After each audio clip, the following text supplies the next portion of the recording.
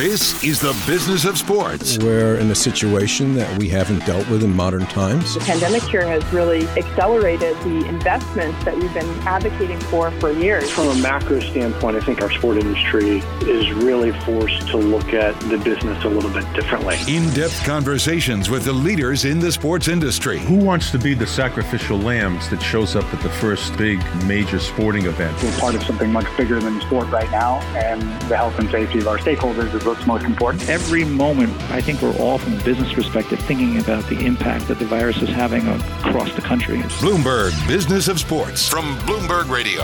Hello, I'm Jason Kelly. And I'm Michael Barr. And I'm Mike Lynch. And we're here Mondays, Wednesdays, and Thursdays exploring the big money issues in the world of sports, talking to some of the biggest players in the industry. First of all, welcome back, Mr. Barr. Really good to have your voice on the line again. Nice to be had, gentlemen. All right. Well, we hope you had some nice time off. Sports really kept rocking and rolling while you were gone. I'm sure you were watching a lot of it. Let's break down some of the things we've been seeing.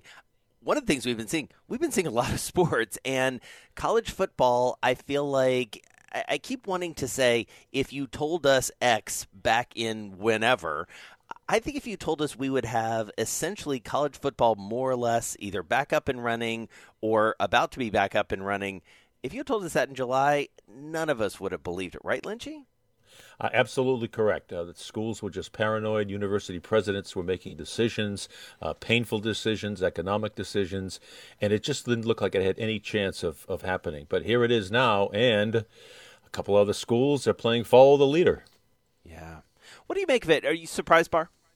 Yes. And by the way, if you heard me screaming over the weekend, it's because I was checking out the Texas Tech game. Yeah. That game, it went into overtime. The final score is 63-56. And it was exciting football, just wild football on the college level. It was something to see. I did not think we would see anything like this, like you said, back in June or July. Yeah, I have to say, I'm really of a couple minds about it. On the one hand, I love college football. I'm really happy to see them playing. I certainly have been watching some of it. I am not watching as much as I normally would be. I fully concede that. And I don't know whether it's because the game's a little bit different without all the fans, no college game day or not the college game day that we're used to seeing. There's not that, Saturdays are for the boys kind of vibe that we normally get, certainly where I'm from down south. There's excitement, obviously, but it's just not there in the same way, at least for me. I do think part of it is all the sports that are being played right now. I've never had to be distracted by the NBA Finals happening in September. That's sort of bananas to just get your arms around. We'll talk about that in a second. But one of the things that I did want to sort of raise to you guys was this notion that the Pac-12, which was the holdout, they finally came in and they said, listen, this wasn't a discussion about money, which I am calling, as my dad would say, dowdies. Like, of course it's about money. I mean, seriously, Lynchie. I mean, come on. I know. I read that. The Oregon president said money was no factor at all. And I went, seriously? Yeah. I mean, I think each team in the Pac-12, I tried to do a little math there, gets roughly $30 million, I think, from their football contract. They split up almost $350 million. So money was definitely a factor. Pressure was another factor, too. Yeah. They could not be one of the Power 5 conferences not competing. To think it would do to recruiting. Competing, legitimacy of your football program, and they wouldn't be eligible for the bowl championship playoff that is going to come in January. It also strikes me, Barr, that we have seen in all of this decision-making real evidence that, at least when it comes to college football, and I had a discussion about this in the last couple weeks, the NCAA is kind of an afterthought. It's really the conferences that are running the show. It's the college presidents that are running the show. And the NCAA, at least when it comes to college football, they're kind of taking a back seat to all of this. They have never been weaker when it comes to college football than what we're seeing right now. Yeah, I want to answer that, but I just dowdies. My father called it something else, but we need a 7-second delay. But you're exactly right, and the control belongs to the conferences now. Yeah, and I think what really tipped the whole thing all over where the final straws came and fell is when the Big Ten came in. Yeah. They said, look, we're missing out on a lot. So that forced the Pac-12's hand, and there you go. But you're right, the conferences, they're really controlling the show. Yeah, you've got the Sun Belt is back in, the MAC is back in, Conference USA is back in, and I read something when I was doing a little research for this of all the FBS. They changed the abbreviations every single year, but anyway, of all the FBS schools, only 3 are not playing football. UConn, Old Dominion, and New Mexico State. Every other FBS team in the country is now back playing football in some form in a limited schedule. Yeah, so we'll see. I mean, I think more than any other sport, probably college football, there will be asterisks everywhere around this because once we get to the playoffs, as you alluded to earlier, the Bowl Championship Series, you're going to have some teams that will have played 6 games. You're going to have other teams that have played 10 or 12 games. Even just looking at the rankings every week, that's a mess. So I just don't see. I mean, we debate furiously, sports fans out there, in normal times, how this team is ranked ahead of that team and strength of schedule and things like that. A pandemic just throws it all out the window. They're not playing in bubbles. We know that to be true, and obviously testing will continue to be an issue, and we'll see about a second wave and college campuses and all that. But meanwhile, the bubble experiment, we've got a maximum of 7 games to go, maybe 4 or 5 if you believe what Lakers fans are saying. Down in Orlando, the NBA Finals are set, and I'm sorry, Lynchie, that the Celtics didn't make it. That was tough to watch over the weekend, I have to say. I know. That was Friday night, and then the Celtics win, and then on Sunday night, the Heat just kept coming and coming. And I would be receiving all kinds of abuse from both of you guys if the Celtics were in another NBA Finals, another Boston team in the championship game. So there has a silver lining there. But, we talked with Steve Paliuca last Thursday, one of the Celtics owners, about the bubble. And we asked him what his day was like down at the bubble. And basically is that they put him through a car wash before he got into the didn't get into the arena and was behind plexiglass. And basically it's almost like prison. You can see the coach and tap on the window, but you can't talk with him. So the bubble theory has worked so far. Knock on wood. And here we go. We've got an upcoming upset-minded team, the Miami Heat, and you've got LeBron and the mighty Lakers waiting for them. And I didn't think I'd be watching the NBA Finals when a time of year when NBA training camps are usually up and starting. But it's been good, and it's been a good product too, I think. I think it's been a really good product. The ratings have been very good. Obviously the revenue is I was going to say a little bit different. It's a lot different without fans. I mean, one of the things Paliuca told us, Barr, was that, they are definitely hoping to have fans in the stands by the time the next season starts. Obviously the season is going to start later, probably not until after the first of the year. I think there is a real resistance to going back to the bubble. And yet, I just don't know where we're going to be come the turn of the year. I think COVID has changed the landscape all over the place. I mean, the way we go out to gatherings, the way we're going to watch sports as fans, I just wonder how long it's going to take before you have the old packed stadium or the packed arena to watch a basketball game or to watch a football game. I just don't see that happening soon. Now, having said that, and I apologize if I'm going out on a limb here, the governor of Florida wants to have a packed stadium for the Super Bowl in Tampa, in Tampa Bay. And I just don't know how that's going to work out. But getting back to basketball, we hope that maybe next year we can have some fans in the stands. Right. All right. So before we move on to the topic we really want to talk with Michael Barr about, that's NASCAR. Give me your finals prediction, Lynchie. The Lakers will win in 6. Barr? Lakers in 5. I'm going Lakers in 5 as well. I think they're going to continue their streak of gentlemen's sweeps through the playoffs. They are really, really good, and there's lots with your fellow Bostonia. I've been listening to Bill Simmons talk a lot about what's been going on, and obviously he's heartbroken like you are, Lynchie, about the Celtics, but what he has laid out even statistically about LeBron and AD, I think it's just insurmountable for any team. And if you watch LeBron James in that Game 5, I mean, that was really something to behold on Saturday night. Well, he's the Michael Jordan of this generation, and he can dominate a game from on both ends of the court, defensively and offensively. Enjoy this Miami Heat team. It's a fun team to watch. They have about 8 guys who can contribute at any time. And how about Eric Spoelstra?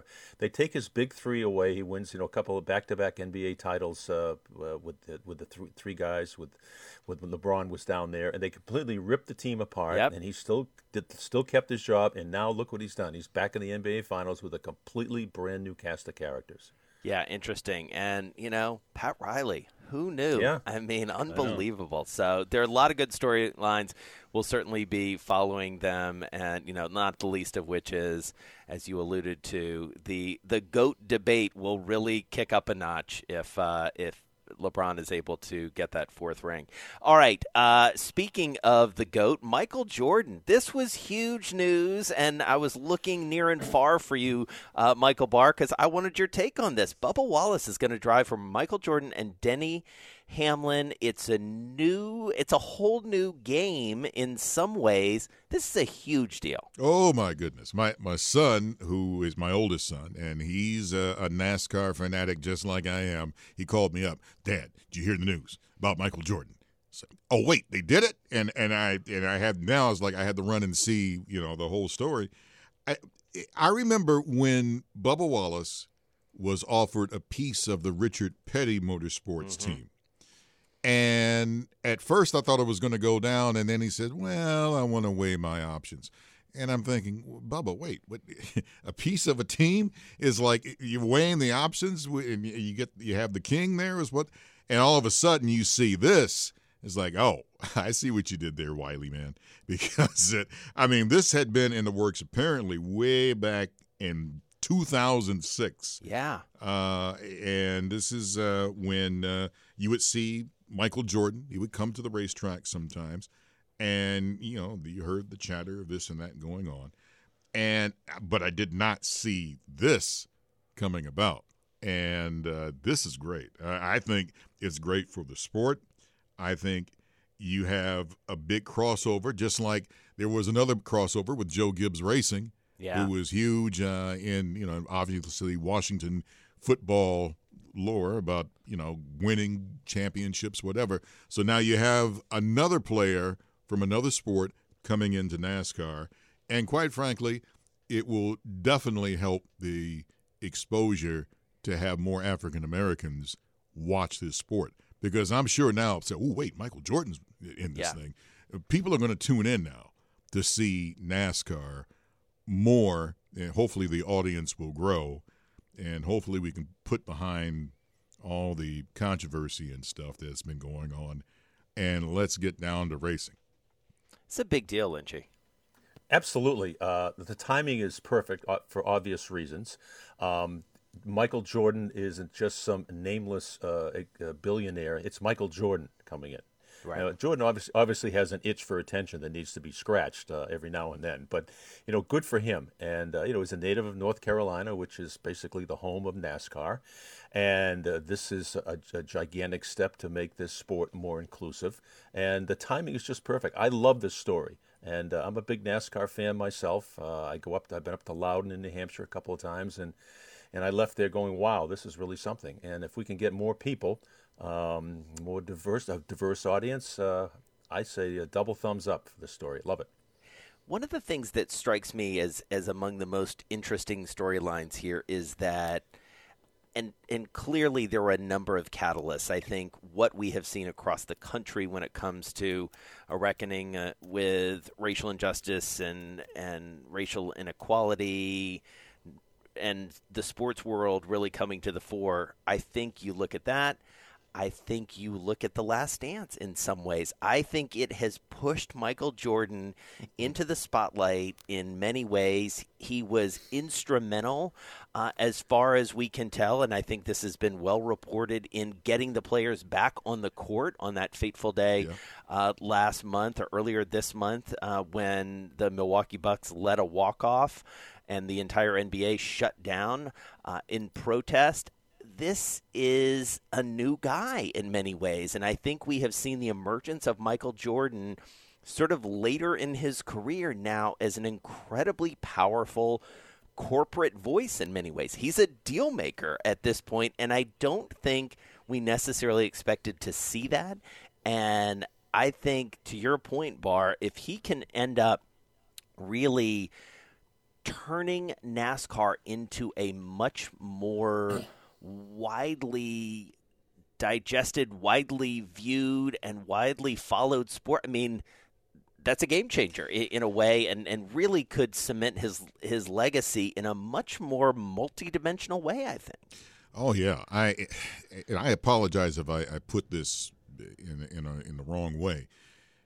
You can go out and of course when you protest, you're trying to say something and you're trying to get a point across. You really want to change something? Do what Michael Jordan just did.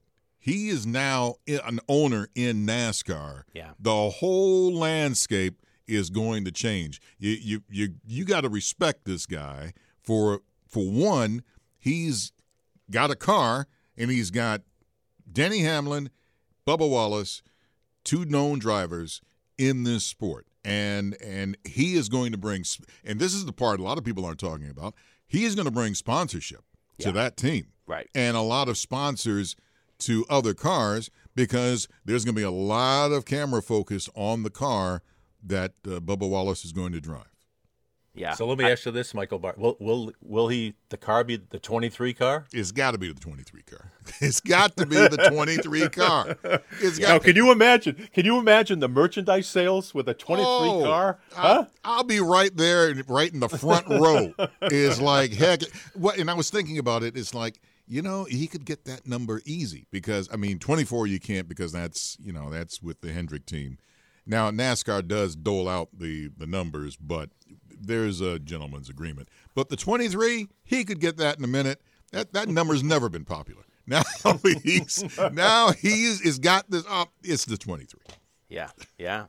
I can't wait to see it, and I think we are, as I said, this is a catalytic moment for NASCAR, and I dare say a catalytic moment for Michael Jordan as a businessman. All right, I'm so glad we got to talk to you about that Barr because I was itching to do it. So glad we could catch up on that. All right, you can catch our podcast right here every Monday, Wednesday, and Thursday.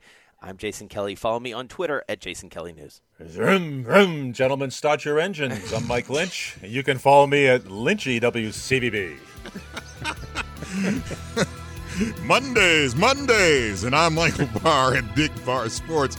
You're listening to Bloomberg Business of Sports from Bloomberg Radio around the world.